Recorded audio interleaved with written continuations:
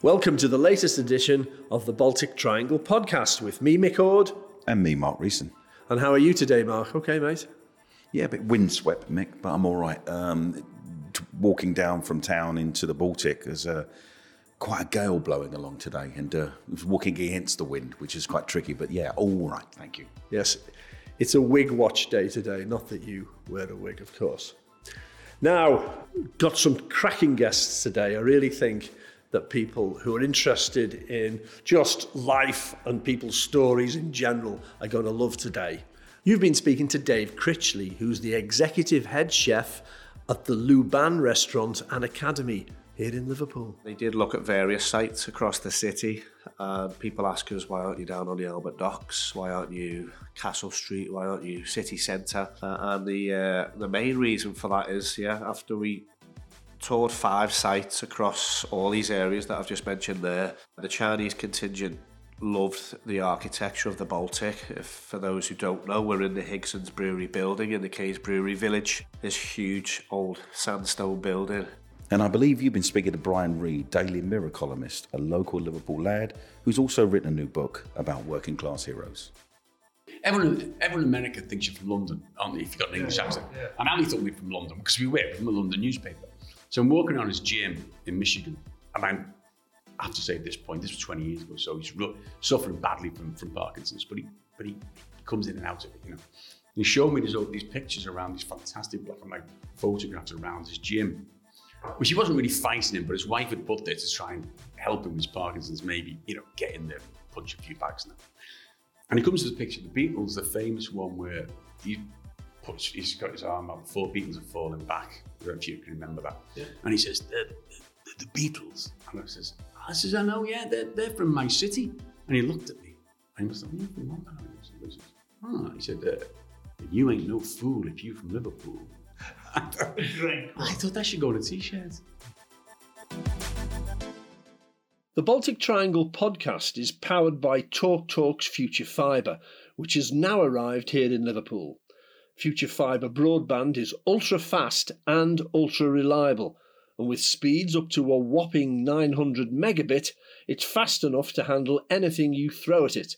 Plus, you can connect over 75 devices at once, so bye-bye fighting over the Wi-Fi. As if it couldn't get any better, Future Fibre plans now come with an Amazon Aero mesh router, so you get the latest in Wi-Fi 6 tech for free. To see if your postcode can get Future Fibre, search TalkTalk Future Fibre now. My interview in this episode is with Dave Critchley, who's the executive head chef at Luban Restaurant, situated in the Cayes Brewery Village, right in the heart of the Baltic. He wants to establish Luban as a centre of culinary arts, with the aim of bringing a whole new generation of executive Chinese chefs trained to a high standard. I went along to his restaurant, Luban, to have a chat with him about his ambitious venture and all the opportunities that it will bring to the people of Liverpool. Luban is this fantastic, amazing collaboration between China and the UK. So it's not just a restaurant. So people see the restaurant, but the restaurant is almost the shop front for what the partnership is actually all about. And in the background is this training, business, an academy, and a centre of kind of Chinese culinary arts, the first of its kind outside of China. And this is about educating about Chinese cuisine, culture, and hopefully, pushing out those skills, engaging with local communities. But really, it's about bringing on a generation of Chinese chef who is trained and skilled at what they do. So this fantastic opportunity arose, and there was a big investment from China into Liverpool, which is fantastic for the city. And you see in front of you now Luban Restaurant, which is incredible. Behind the scenes, though, we've got this Luban Training Academy as well, which is really exciting. The opportunities that this venture is obviously going to create for the local economy and for local people is phenomenal. How did you end up getting involved in this personally, Dave? I mean, I'm sure it involved a lot of hard work. Yeah, it's a good question. I was working out in Manchester at the time at Australasia, which is a big kind of Japanese fusion restaurant. kind of cutting my teeth with Asian ingredients and learning about all these amazing Asian ingredients when I got the phone call. And it was basically, we're opening a Chinese restaurant in Liverpool. Would you like to be considered? At first, I kind of thought, why are you asking me? Chinese food's not me. And yeah, I've not experienced Chinese food before. But when the project was explained to me properly, I couldn't say no. It was a chance of a lifetime, really. Yes, the restaurant was going to be a Chinese restaurant, but with a difference. It was authentic. It was a bit more high-end, a bit more fine dining. With the real emphasis of showcasing real Chinese culinary arts. And when the opportunity arose and I realised that I would be travelling out to China initially to kind of learn some of the culture, see some of the food, that's an opportunity of a lifetime, and you just don't say no to that. So after kind of 23 years, I think it was, of doing plenty of British, a little bit of French, Spanish, South American food, Chinese is now the way forward. And I'm really excited to be part of this project. I'm really looking forward to what's coming next. What do you consider to be the most authentic thing about the way that you do Chinese food then here? We've really looked at the ingredients. We've really looked at the recipes that I was shown out in China and all the recipes that came back with us from China. Yes, they might have seen this dish before somewhere, but when they taste it, it suddenly tastes cleaner, fresher, lighter, a lot of people say as well. It's just a huge difference, the food that's being eaten out in China compared to what's being eaten currently in the UK as Chinese food, in inverted commas there. What we're eating over in the UK and what we have been eating for the last 60, 70, 80 years is this kind of westernized version of Chinese food that the British palate was demanding. More salt, more sugar, more flavour, gloopier, thicker sauces, more like gravy, because that's what we're used to. But if you could kind of imagine over in China, these wet dishes would just be completely wasted because you're eating them with chopsticks. What would you do with all that sauce over there? It's so much different. So everything feels a lot cleaner, tidier, neater, with massive emphasis on fresh ingredients over in China. Everything has to be super healthy, super nutritious. And it's worlds apart from what we see over in the UK. So we're hoping to slowly and surely and gradually bring all those that culture of cooking and cuisine over from China into Luban, and then let Luban showcase that to the rest of Liverpool and the UK. Talk to me a little bit more about your experiences in China. That must have just been a massive culture shock for you personally. China was absolutely incredible, like life-changing. People say that, I went here, it was life-changing. Well, China was that kind of life-changing moment. I think first and foremost, just arriving in China and realising just how massive, how vast it is. I mean, we rocked up in Tianjin. It took us about 20 hours to get there. And the first thing you notice is this is a small city in China, 15 million people. It takes about 6 hours to drive from one side to the other. So absolutely vast. And then the culture is just incredible. It's a beautiful culture, very respectful. And then specifically to us, that kind of culture of food and dining, it's just next level, and it's something beautiful that the UK should be aspiring to be. It's that community, it's that family time around the table that's massively important. And that's something that we seem to be losing a lot of these days in the UK. Business is all conducted around the dining table. Anything important all focuses around the dining table and food. And as such, people who create food, the chefs, and people who serve food are massively respected in China. So it's seen as an art form, which it really should be. It's years and years of practice and honing skills go into becoming a Chinese master chef. And it's a shame that the UK doesn't quite hold that same value. In the UK, we just seem to be whatever the cheapest deal is, that's the best. Whatever the biggest portion is, that's the best. Our perception of what value for money is in the UK when it comes to food is just completely skewed compared to everything else. It's bizarre. Do you know what I mean? You can walk into a restaurant with a £500 pair of trainers on and then complain about your £30 steak not being value for money. It's absolutely bonkers. But over in China, it's an art form. and they're very proud of it as well. That was one thing we noticed. Every restaurant we went to, the owner would come and talk to us about his restaurant, about his tables, about his chairs, about the quality of ingredients, about how good his chef was. You could feel that pride just emanating from him about what he does and his restaurant and what he's achieved. And that was just beautiful to see. And my guide was Master Wu, who would then go on to become my teacher. And everywhere he went, he was treated like this rock star. It was incredible. Everyone flocked to him, and he was treated as a rock star. He's trained thousands of Chinese chefs in this city, and he's renowned across the entire country as one of the leading chefs in China. And it was just great to see that everyone wanted to see him, everyone wanted to talk to him, everyone wanted to show him what they'd learned since they'd left his kind of tutorage. And it was just amazing to see this huge culture shift where food is massively important, drink that goes with food is massively important, and that community around the dining table. And I think that was the biggest thing I noticed.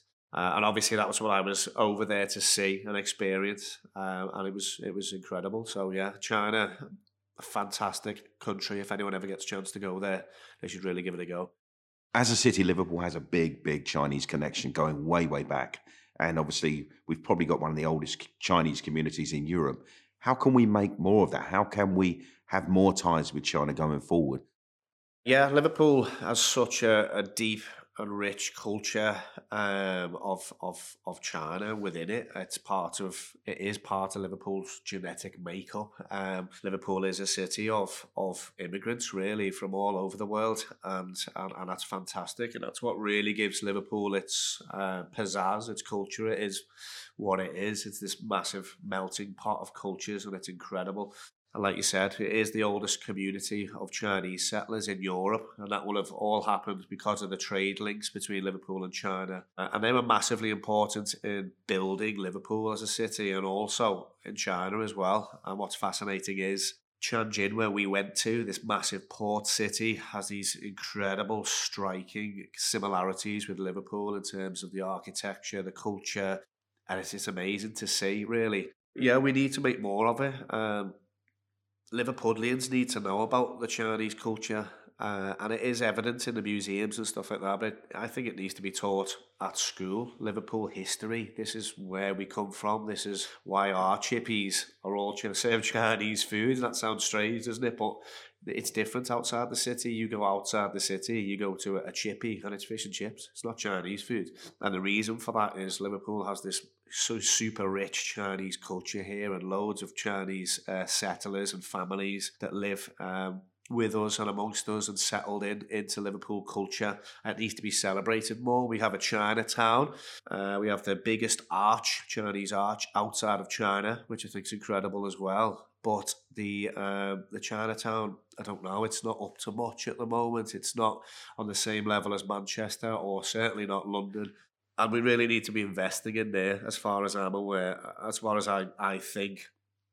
I really believe we should be investing in our Chinatown, and it should become this cultural centre of Liverpool, and it would attract a lot of tourists as well, which would be fantastic for our economy. We could keep banging on about the Beatles, but really there's so much more to Liverpool than just the Beatles. Let's talk about our Chinese culture. Let's talk about our Irish culture, our Welsh culture, our Scandinavian culture, and let's build on that. Yeah, the links with China are huge. Obviously, China is this powerhouse in the world at the moment, and Liverpool needs to be there alongside China, building partnerships and helping Liverpool to grow as well. So any links with China just need strengthening up and really promoting, and then hopefully more business between Liverpool and China, as there has been for hundreds of years, can only help both of us, and I'd love to see that moving forwards. A bit more embracing of Chinese culture, because it is so incredible, and also the business element. Yeah, I mean, it would be foolish to be looking elsewhere, especially with everything going on with Europe at the moment. So China, they're really moving at a rapid pace over there, and that's something the UK really needs to follow suit with. We talked about your mentor, Master Wu. Tell me a little bit more about what that was like to be trained under him. What an incredible opportunity for a lad from Liverpool to suddenly become the apprentice of one of China's top master chefs. We believe it's the first time a Westerner's ever been invited into that kind of inner circle. There may be other non-Chinese people around the world learning, but we believe this is the first time a Westerner has been recognised by China as an official apprentice, as one of their master chefs. So that is huge, massive honour for me. So yeah, Master Wu, my Laoshi, or teacher, as I would call him, has been training me via Skype, I suppose is the best way to say it, through TV screens, through emails, through messages. And when everything goes back to normal, I'll be back out in China learning more from the man himself. And hopefully we'll manage to get Master Wu over to Liverpool to spend some time here, teaching chefs here and showcasing what he can do, which would be absolutely incredible. The plans going forward is my learning continues, ultimately reach that master chef status myself in a few years, and bring on apprentices myself from the city of Liverpool, and hopefully, train them up to a level which is acceptable by China, and send them out into the world to do the same, basically. And we've got this massive circle of learning there, starting with China, into Liverpool, which again, fantastic for the city, and then off out into the rest of the UK and hopefully Europe. So a huge opportunity for me, which obviously brings along its own pressures, and really excited. Well done you for recognising what a great opportunity and an honour that is. But talk to me about the pressure of the responsibilities. What's that weight of responsibility like for you personally? Yeah, of course, it's a huge honour, a huge responsibility, and I kind of take that each day as it comes, really. I just want to do my absolute best. I want to reach that Master Chef status. I want to do what I've been instructed to do by Master Wu, and ultimately from China. Pressure is something that I'm happy to work under. I like being pushed. I like being stretched. I like being under pressure. That's part and parcel of this job. Like I said, it does bring pressure, and it does bring a bit of stress with it. The honour of being bestowed that title kind of easily outweighs anything negative from it at all, and I always see it as a positive every single day during work, and when I'm at home thinking of new recipes and new dishes. Like I said, it's such a huge honour that I've been bestowed, and I'll do my utmost to make sure that I succeed. You're not in the Baltic by accident, are you? There was a choice to come here for them. And talk to me a little bit about how that happened. So the Chinese came over, obviously the contingent from China, and that included Master Wu and other members of the college where we are associated with over in Tianjin. They did look at various sites across the city, and people ask us, why aren't you down on the Albert Docks? Why aren't you Castle Street? Why aren't you city centre? And the main reason for that is, after we toured 5 sites across all these areas that I've just mentioned there, the Chinese contingent loved the architecture of the Baltic. For those who don't know, we're in the Higson's Brewery building in the Cays Brewery Village, this huge old sandstone building, and they fell in love with that building immediately because it reminded them of home. The second they saw it, it reminded them of Tianjin and home, and that is to do with striking similarities between Liverpool and Tianjin. It was grown by European settlers and merchants who had set up offices and stations and big, huge buildings. Very similar to the story of Liverpool, really, when the merchants came and Liverpool grew as a port city. They immediately fell in love with that building, and as soon as they came inside and touched the walls and felt the space, I know that sounds really strange to us, but in Chinese culture, feng shui is a huge thing. It's about the energy and how it moves around a building, and immediately as they walked in, they felt home, and they felt safe, and they felt fortuitous, and they felt like this was 100% the place to be. It was quite odd seeing people like touching the walls with both hands and feeling the energy in there. The Chinese certainly felt the energy in this space and said, "This is where it has to be. This feels right," and we never looked back, really. So it was quite strange for our kind of concept to be in the Baltic. But hopefully it's going to be a catalyst for more high-end businesses, restaurants. We can see all the lovely apartment buildings that are going up around here as well. This is an area of development, of fast, rapid development, and that is exactly what we need here in the Baltic, and hopefully that sets the Baltic up for years to come. So talk to me about the future of Luban. The same as everyone. We went through this torrid 18 months to 2 years during the lockdowns and COVID. We had this great plan, this great strategy, which would involve me being out in China every 6 months, continuing my learning, and as a result, the business growing in the UK and hopefully spreading across the other parts of the UK, growing as a business. But we still aim to do that. So as soon as the world returns back to normal, I'd like to be back out in China again as soon as possible. And we touched on Master Wu coming over here. That is still very much the plan. Chefs coming from China to run training courses in the UK. Myself and my team travelling out to China to learn more about the culture, food, cuisine, recipes, and everything that goes along with it. Luban, we'd love to see a second site as quickly as possible. Maybe a slightly different concept. And we'd like to see Lubans across the country and potentially Europe over the next 10 years, because that is the plan. This is a project. This is not just a restaurant. It's not just a restaurant group. This is about education. This is about spreading the word of Chinese culture and authentic Chinese cuisine. And the quicker we can do that, the better.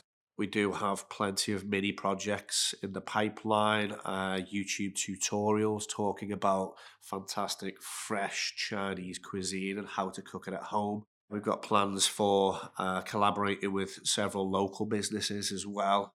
Lots of exciting stuff in the pipelines, and hopefully we get the opportunity over the next year or two to really push those out and get Luban out there in the world. So for anyone who's interested in coming and sampling some of the fantastic food that you serve up here and, steeping themselves in the culture, how can they keep in touch with what you've got going on, and how can they book and things like that? So social media is obviously the easiest way to do it at the moment. We've got pages on Facebook, Twitter, Instagram. Follow my own personal journey through my own Instagram as well, Chef Dave J. And certainly we've got the websites to look at as well, where you can look at the menus, a little bit of the stories in there, what's coming up, what we are planning for the next few months is all on that website. And if you subscribe to our email subscription service, you get all this information, any special offers that we're doing. But the best thing to do is get down, come in, book yourself in, and just experience what we're doing here. We try and be more than just a restaurant. It's not just food on a plate in front of you. It's all about the experience here. The music may not be quite what you expected, because this is what we experienced out in China. The decor is exactly the same. It's a beautiful restaurant. This is what we experienced out in China. And the servers as well are all really well trained on what the dishes are, where they come from, what's the meaning, what's the culture behind this dish, why do we eat this? And for us, that's really important. We are spreading a little bit of that culture, a little bit of education. We're not trying to ram it down anyone's throat. We would like you to come in and walk away with that little bit more knowledge than you did have before you came in about Chinese food and Chinese culture, which may be interesting coming from Dave Critchley, the White Scouser. But but the story is there, and hopefully people can buy into what we're trying to do here. And certainly come down, give it a go, and let us know what you think. Fantastic to hear from Dave there, and really, really interesting to hear all about the ambitious plans that he's got to bring along a whole new generation of Chinese chefs there. And when I was listening to it, I thought, is Dave Chinese himself?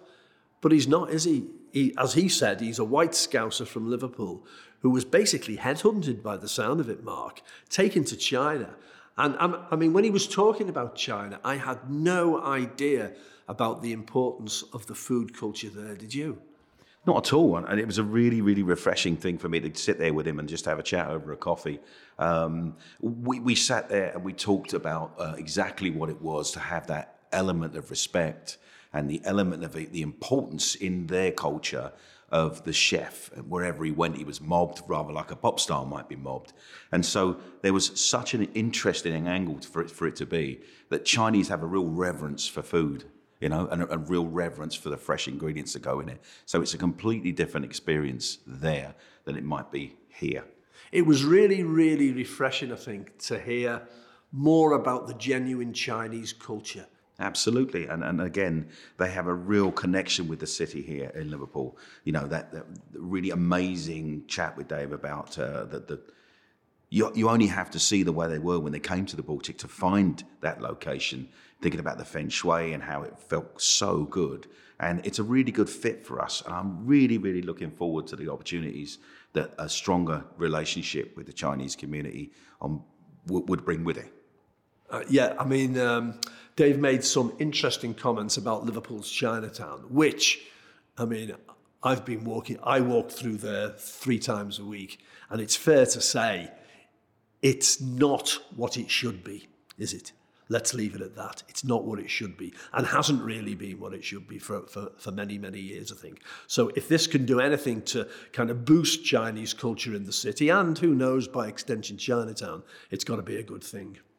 Definitely. Collaboration's definitely the way to go forward with that. Brian Reade is a nationally known journalist, a Liverpool lad who's been writing in the Daily Mirror regularly for many, many years. Me and him went to the same school as well, so I know him quite well. He's a really, really good writer, and his latest book, I think, is a cracker. It's called Diamonds in the Mud, A Working Class Hero is Something to Me. And Brian has long had a bee in his bonnet, if you like, about the fact that at school, all the history lessons seem to focus on kings and queens and aristocratic heroes like Churchill and you name it. And Brian has thought for some time, what about working class heroes? Why don't we celebrate them a bit more? So he has done in this book. And he talks about a number of heroes to him, working class heroes. He talks about Doreen Lawrence. He talks about Muhammad Ali, whom he met. He talks about Bill Shankly, inevitably. Brian's a big Liverpool fan. And also the trade union leader, Jack Jones, among many, many others. So I caught up with Brian recently, and he told me that this was very much a lockdown book. Well, I wrote it in lockdown. Yeah, I wrote it in lockdown. But it's, I think, like most books or ideas, the creative ideas that you have, it being percolating, that's a nice word, isn't it? For quite a few years about the notion that we're taught history in this country, certainly when we were at school, I think. I think it's just through a prism of kind of the ruling class, monarchs. Everyone knows, the names of Henry VIII's wives. Why? What's the point of that? Great public explorers went to public school, Eton prime ministers. It's those the powerful people. Not to say we shouldn't be taught about that, because they did forge the country, but so did loads of people from below, loads and loads of working class people, who I just thought, in terms of percentages, in terms of what they did and how underrepresented they are, kind of said a lot about this country and a lot of the problems with it. That kids from a certain class, working class kids, if you like, they don't get taught about the heroes amongst them, if you like, in their community. People that could inspire them. They could inspire them to go on and be famous people or to achieve. And it really hit home to me when Mike Leigh was bringing out the film about the Peterloo Massacre. It's called Peterloo. And in an interview, he said exactly what I'd been thinking for years. He said he went to a good school in Salford, a grammar school in Salford. And he said, I grew up 5-minute walk from St. Peter's Field where that massacre took place, and I was never taught about it in school. This was a pivotal moment of social history. I think 19 people were killed, maybe 18, by basically, it was just a meeting, a kind of a rally about to get more votes for wider suffrage. And what it caused was, the Manchester Guardian was set up on the back of it. Shelley wrote the Mask of Anarchy, and the way changing the voting system. But he wasn't taught, and he kind of said, but yeah, I knew the name of I've just mentioned all of Henry VIII's wives. What's that about, kind of thing. So I just thought, well, hang on a minute. I've spent 40 years in journalism now. I've interviewed a lot of people, a lot of famous people, a lot of people I've also chosen to interview. I've gone on my way to interview. There's been a certain pattern, and if I look at it and put it together, a lot of those people are working class heroes. Are people. Some of them have definitely had their praises sung. Muhammad Ali has had his praises sung. Bill Shankly's had his praises sung. A lot of people like the Hillsborough Mothers. I've never really had their story fully told. There've been news stories about them. Doreen Lawrence, yes, she's had a story told, but what a story. And like Ian Byrne and Dave Kelly, who did the food banks in Liverpool, which led on to the whole Marcus Rashford basically forcing a Tory government to make 2 U-turns. So I just thought, and of course it was happening during COVID, and nurses were dying on the wards. The nurses were dying of this COVID. These were the real heroes. We were out clapping them every Thursday. And yet I knew that once the clapping stopped, come 6 months, a year down the line, they wouldn't get the pay rise. They wouldn't be the heroes anymore. They'd just be other workers. So that is a long way of saying that I just thought, well, why not write a book about working class heroes that you think that you've met, blah, blah, blah. And also, one story in there is that the dockers in Liverpool, I mean, their dispute, which was, basically they got sacked because of a point of principle, but they wouldn't take it. And they set up the CASA in town, a social justice hub, which is my local, but also I know that the work that goes on there is phenomenal. They take anybody off the street, just go in and give them free legal advice. They've got millions of pounds of people over the years to back pay and benefits, etc. So I thought, well, I'll do it, and I'll get a good advance for it, and I'll give all the money to them. And there's a nice little socialist gesture, which actually does some good, and maybe it might sell a few more books on the back of it. So that's the story. So our whole kind of perception of what a hero is, it's changed over the past couple of years, hasn't it, as you've said? And we had the Colston statue being overturned in Bristol as well. Yeah. So this is an opportune time to kind of reinvent the idea, really, isn't it? Well, people started questioning, didn't they? I mean, that whole thing you mentioned there about looking at imperialist statues, the younger generation going, Cecil Rhodes, Colston, and going, why is that there? In Liverpool, why don't we question about these streets we have that were named after slave trade? Let's just educate, let's look into it. And I think they tried to change the name of Gladstone Hall, didn't they, the students? And that's great, because that's not to say that these people didn't do stuff in history. But let's question it, let's ask it, and let's see how today, do we have to revere them? Or should they be in museums and their story told? And so, yeah, it was a time when the notion of heroism was being questioned, particularly around the low-paid workers who kept us going through the lockdown. But then I come back to it. Once the status quo started to be kind of resumed, have they really been rewarded? Are they still the heroes, or we just pay them lip service? So has the notion of heroism really changed? I mean, unfortunately, at the moment, we're still in a culture where, if you get a reality TV show and you walk on a red carpet with a nice dress on or whatever, you kind of fated, aren't you? And that's a shame. But I do think that my main point was, I've always thought, why do a lot of public school educated kids go on to do really well? And this isn't a criticism of them as individuals, it's a criticism of the system. And any I met when I went to university, they had this air of confidence. You could smell it half a mile away. They could smell this kind of, it was bred into them. It was the survival of the fittest in that school, or the way it was taught them, and not just confidence, but a kind of a privilege. There's something that we're destined to do really well here because we've had a really good education, been paid for, we went to Oxford, blah, blah, blah. Most working class kids didn't have that. I mean, don't get me wrong, they had their own confidence, their own way. A lot of Scouse lads at university made themselves known. But what I'm saying is they never really thought, we're going to reach that top of these professions. We're going to be a top lawyer. We're going to be even a top journalist. I mean, most thought, well, know your place kind of thing. And if you do well, great.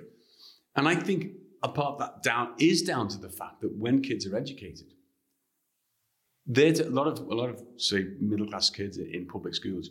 The heroes are people like them, the peers that came from their background. So they're kind of thinking, they're taught to think, and that could be you. Just take your place, just get up there. You could be Prime Minister. If you look at how Cameron and Johnson chose to become Prime Minister in their heads, apart from the fact they both, Johnson did think he'd be king of the world at one day, and Cameron just basically thought, well, what's a good career for me where I use my skills and my connections?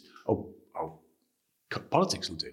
It's this idea that ladder's there for us. We can just climb it because all our contemporaries, all our ancestors did it. Whereas the vast majority of working class kids in state schools who are taught a history of kind of upper class heroes, if you like, where are they going to get that confidence from? Unless the curriculum kind of changes to represent more people from working class backgrounds who made it.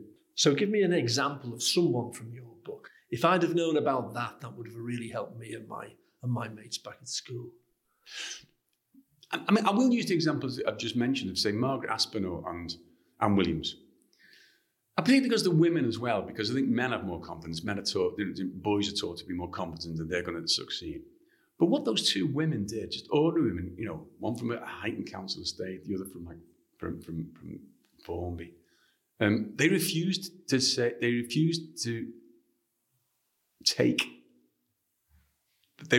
to let the system batter them down. They refused to accept they were beaten, that they couldn't do it, to shut up and walk away, that they were out of their depth. Anne Williams, for example, you know, went to the European Court of Human Rights about 3 or 4 times. She got to know the legal system.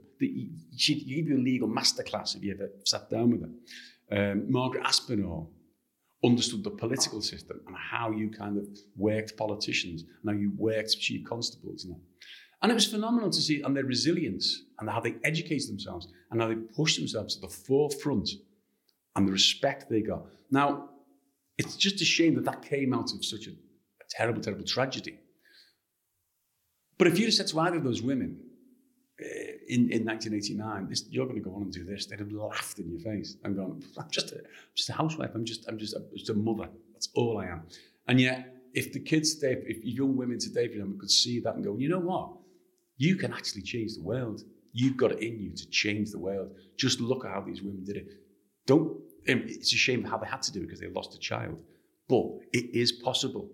Things are possible like that. And they're heroic stories, which I think, and I would love to think in future they will be taught, and that would be a great thing to come out of the Hillsborough disaster, is if kids were taught those stories. You've got an eclectic list of people, including Jack Jones, a trade union leader, fought in the Spanish Civil War. He never stopped fighting, did he? No. Jack's story is one of the most inspirational that I've come across. And I say, we made a film about him with Hurricane Films called Unsung Hero. Because I said to me, he was the left's Churchill. And when I said that, loads of people on the left went, don't you put him in the same breath as Churchill. But the point I made was he was a major, major figure in the last century. Ridiculed by the right, you know, smeared as a spy, which was complete bollocks. And that phrase, there was once a Gallup poll which found that people thought he was the most powerful man in Britain. That was used against him rather than for what the man did. Now, this was a man I do actually think is the greatest person to come from the city. We talk about John Lennon and Ken Thorne and people like that. But I think if you look at his life and what he did, I would say try and beat Jack Jones. Born in abject poverty in Garston by the docks. I mean, really, really, really poor. He was at the time, he became the youngest councillor ever to be elected into Liverpool City Council in the 30s. He then goes and fights in the Spanish Civil War. And when we made this film, we went out there to see where he was shot. He was shot on a hill in Gandesa. And I just put myself in that position. As you could still see bits of shrapnel on the floor, sardine tins and stuff. It was that untouched territory, you know. And I imagined being a 25-year-old from Liverpool, just a docker. This steep hill at the top of it with these concrete pillar boxes where the fascist forces were shooting down on you with machine guns. You have Mussolini's Air Force above you. You've got a ragged rifle, and our Russian rifle doesn't work half the time. You've got friends around. You're not trained really in military combat. You're very, very, very fundamental. And you've got around you kind of young men dying and screaming. And you're there going up the hill with this, all because of your principles, all because you think there's problems coming in Europe with the fascists. They're going to take over. And of course, they're all put down. All these men, loads came from Liverpool, as being communists and ragarts, anarchists, etc. And there's non-intervention by the British government. 3 years later, all young men are being sent to fight the fascists, you know what I mean, and to die for it. And he got a sort of, so it was a visionary thing, but what a brave thing those international brigades were. He comes back and he basically, after the war, he now goes through the T&G union. And he goes to Coventry, which is a big motor, the motor industry just starting. And he he brings in the amount of kind of reforms which are unheard of. The Saturday afternoon off, things like that, paid holidays. Just so many things that he did. Unions could kind of be educated in work time, etc., and have meetings. Raised pay, raised conditions. Fantastic, man. Rises to the top. And then when he comes to retire at 65, he's offered a seat in the Lords. Just no chance that I've come for that. He gets 10,000 off his union as a retirement gift. And he says, what I'm going to do with that is, I'm going to set up a pensioners convention, because no one's doing this. I'm going to fight for pensioners' rights, for those who are too old to work, too young to die. And he did that to his dying day, age 96. Phenomenal figure. And you met him, didn't you? I met him a few times, yeah. I met Jack. I met him, was on the Echo, and I met him when I was on the Mirror. And also, we had a 90th when he came back to Liverpool in the Casa. And apparently, they were taking him around Garston, around the old place he went to. And he was looking at pictures on the wall. He could remember people from like 70 years ago. Oh, God, him? But he was the right character. Him and his dad. He ran the shop round the corner, kind of thing. But just an amazing figure. A story of the 20th century. He fought four of the greatest evils of the 20th century. And fought with such passion and conviction, and never ever forgot where he came from. So, that's another story that I think kids, that's someone from Garston, who did all that. Tell kids you can do it, you know what I mean? So, go on. So, you've mentioned Jack Jones. You also mentioned Shankly. You also mentioned Muhammad Ali. Yeah. Why did you choose him? Because in terms of fame, he has head and shoulders above most of the people you've mentioned. Yeah. Well, if you met Ali, you've got to get in the book, haven't you? No, there's a real reason I mentioned Ali, because the book's primarily about Britain and about kind of the history of the British people. Of course, Ali's American. But each chapter has a title about what, kind of which defines them. Shankly, the joy bringers, the Mildreds, the relentless matriarchs. And Ali, I call the liberator. Jack Jones was the fighter, because he kept fighting. But Ali was the liberator because of what he did for black people. And I remember when I went to interview him, I spent the day with him about 20 years ago. Fantastic day. And before I went, a couple of black lads who I knew said, "You're interviewing Ali. I can't believe you're interviewing Ali." I went, "I like that either, actually, to be honest. He was my hero." And he went, "Yeah, but he was much more than that to us." Because when we went, these were lads who'd gone to school in the 60s in Liverpool. One of my mates, Maurice Besman, who I mentioned the book, in Kirby. So we were the only blacks. We were the only black kids in Kirby, apart from the Contees. And he said, and just getting abused was a daily thing. We didn't think there was anything unusual about that. We just thought that's what happened, if you're black, basically, in a white man's world. And then Ali was coming, and Ali was winning, and Ali was saying, "You don't have to take this. I'm not going to fight with Vietnam." And he looked the prettiest, the wittiest, the greatest, the most balletic, the most beautiful, the hardest. And the next day going to school, people were slightly more than all of us. Because there weren't many black heroes back then. There were no black footballers, really. Clyde Best, maybe one. A lot of the black singers were American singers that kind of, but there weren't, and certainly many black actors, many black faces on the telly. So Ali, who was loved in this country, he gave these people he gave black people in this country, black working class people, so much self-belief. So I thought he deserves to be in the book for that, because that's what he did. So I went to his funeral, actually. I covered his funeral as well in Louisville.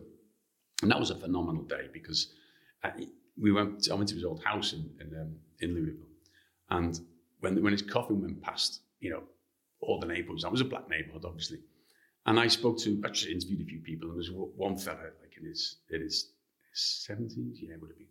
And again, he said, "Are you proud to all the press and the cameras all over the world?" He says, "That doesn't bother me." He said, you had a different Ali to us.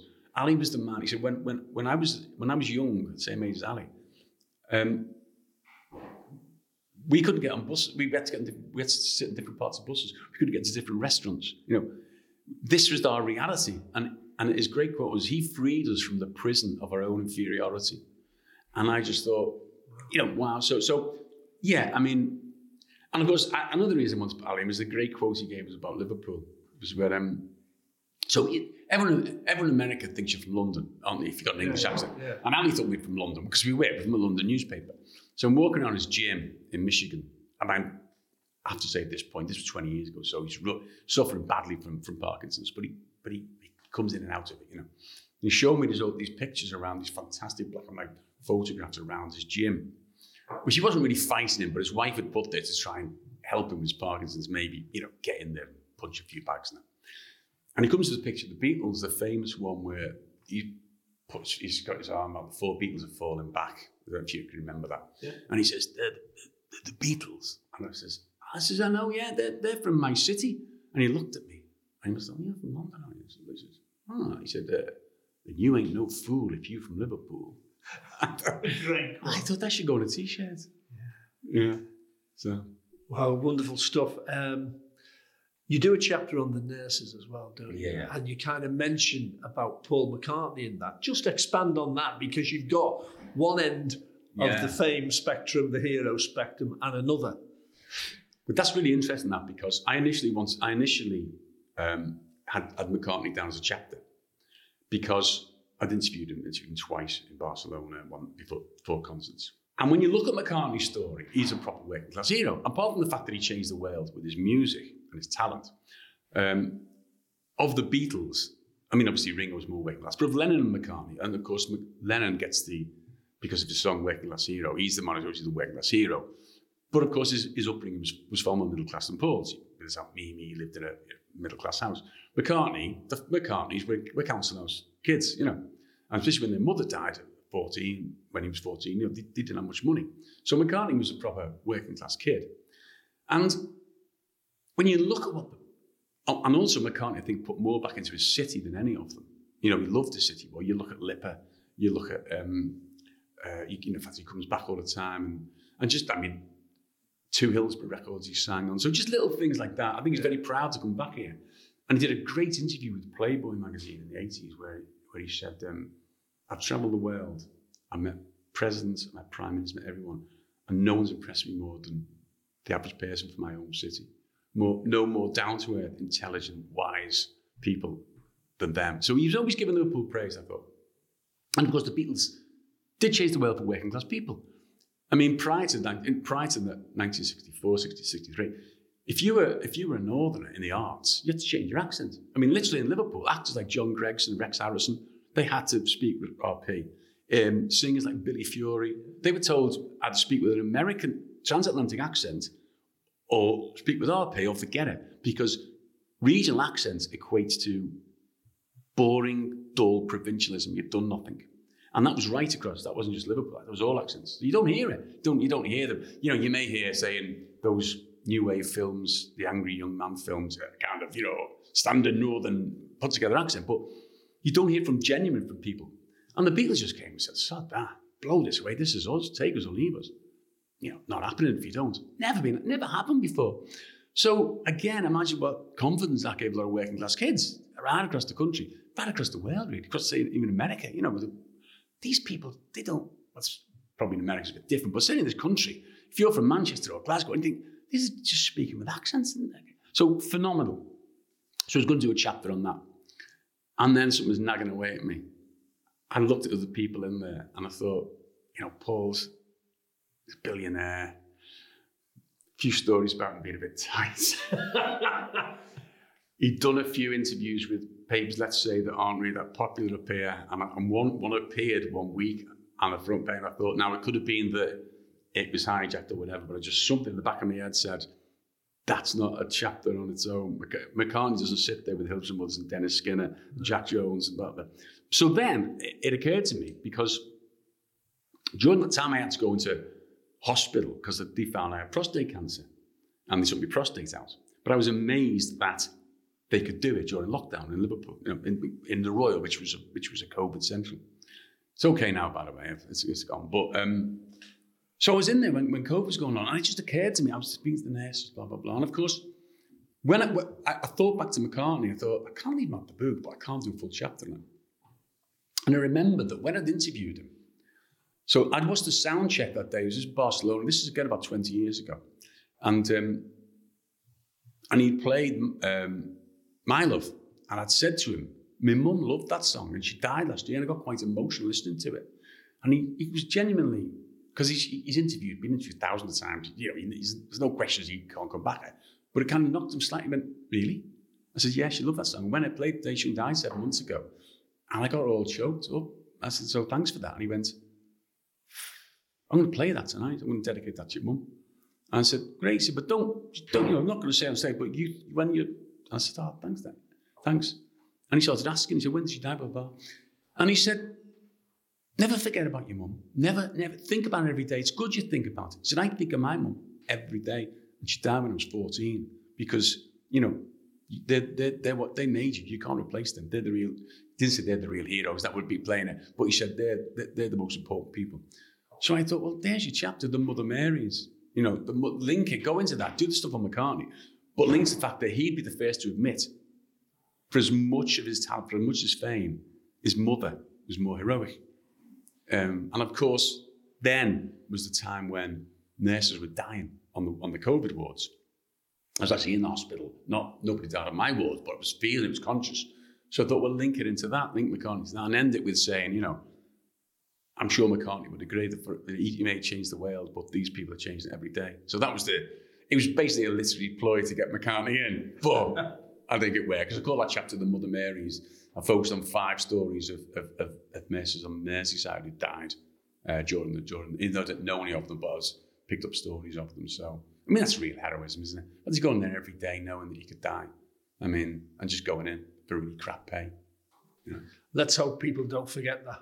Well, is right. And people, we probably knew that before anyway. We all knew, everyone loves nurses, blah, blah, blah. But, you know, I kind of look back and think, and not just the nurses, of course, carers. I mean, look, that fantastic play the other week with Jodie Comer and Stephen Graham, which brought home to a lot of people what those brave, badly paid people were doing, going every day because they really loved their job and they loved the old people they could see around were dying.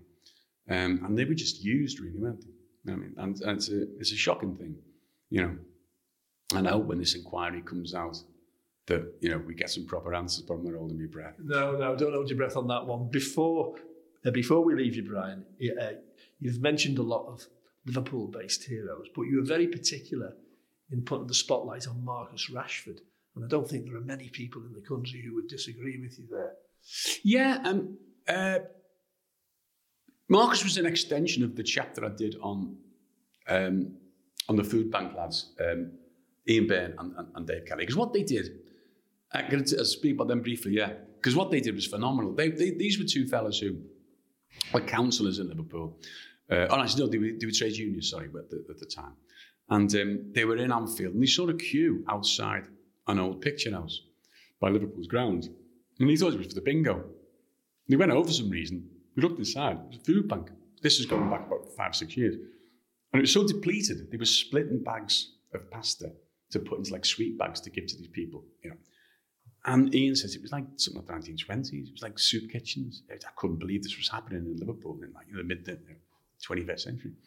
And so they said, we've got to do something about this. And they say, well, what can we do? Well, 50,000 people go to Liverpool, 35,000 go to Everton every week. Let's get them to bring food, yeah. Okay, yeah. So they got bins, they actually got wheelie bins, put them outside each ground, took off. Next thing you know, they provided 30% of the food bank requirements for like North Liverpool Food Bank. It spreads around the country. Everyone's talking about football fans. They aren't all these hooligans or these stereotypes who just, you know, want to get drunk and fight. They're actually feeding the poor, blah, blah, blah. Then the players start to get involved, you know, when COVID locked down. And of course, Rashford was the greatest example of that. He wouldn't take no for an answer. This was a 21-year-old Mancunian kid, really tough upbringing, you know, not the greatest of education in the sense that you would assume he was that elegant and articulate, basically forcing the government into 2 U-turns on feeding kids during the summer holidays. And, you know, the power that brought, the weight behind him, it said so much. And I end that chapter by saying that what they did, what Rashford and the food bank fellows from Liverpool did, was they didn't just help the poor, they didn't just help feeding the people amongst them and bring this subject and being food poverty right up to the top of the agenda. But they overturned stereotypes in many sense about the fans and also with Rashford. Prior to this generation of players now, who've earned more than players have ever done, we just saw them as a shout of bling chasing, all those money and sex, and they're not really about anything, are they? They've changed the perception of footballers now. People who actually, you can still be on multi-million pound contracts. And why shouldn't you if you're the most talented footballer, at a football club? But you can put something back, you can care, you remember the working class place you came from. And I think that, that's a great thing. It's great thing for football, especially at a time when it's so many questions about it, So it restores your faith a bit too. You look at players slightly differently now, you think, Liverpool and Everton have got them. Great players, Andy Robertson, Jordan Henderson. We know the stuff they do. And it's important, I think. So that was Brian Reade there talking about his new book, Diamonds in the Mud, A Working Class Hero is Something to Me. And that's published by Mirror Books. Did that ring any bells with you? Of course. I find it really interesting that we do seem to spend an awful long time drilling down into, stuff that's probably not that relevant to modern culture with regards to kings and queens and stuff like that from the past. There are plenty of people in everyday life that deserve to be celebrated and promoted a lot more. And Brian's met so many of these people. I mean, meeting Muhammad Ali, meeting Paul McCartney, meeting the Dockers that he talks about there. Big fan of Jack Jones as well, who carried on fighting right till the end of his life. I mean, I remember he was involved in the pensioners' lobby back in the 80s and 90s. What a guy. Fought in the Spanish Civil War, top trade union leader. And I think he's absolutely right that we should learn more about them. And his book, Diamonds in the Mud, is a good place for anyone to start, I would argue. Probably a lifelong ambition for him as well, Mick, to get that book published, and good on him for doing it, because he's obviously a very busy guy, and no doubt that must have taken a little bit of a labour of love to get done, but well done on him. Today's episode of the Baltic Triangle podcast has been powered by TalkTalk's Future Fibre, the UK's fastest and most reliable broadband technology, which is now available here in Liverpool. Search TalkTalk Future Fibre to find out more. Well, I think that's more or less it from us this week, Mark, or should I say this month. If you've got any ideas about people or organisations that you think we should be interviewing and featuring in the Baltic Triangle podcast, then do get in touch with us. The email address is... You can get hold of us on info@baltictrianglepodcast.com. That's info@baltictrianglepodcast.com. And if you do get a chance to get along and see Luban Restaurant for yourself, I can highly recommend it. The food is outstanding, and so is the company when you go through the doors. Nice one. All the best. See you very, very soon. Stay safe, and thanks for listening, and we'll see you again next month.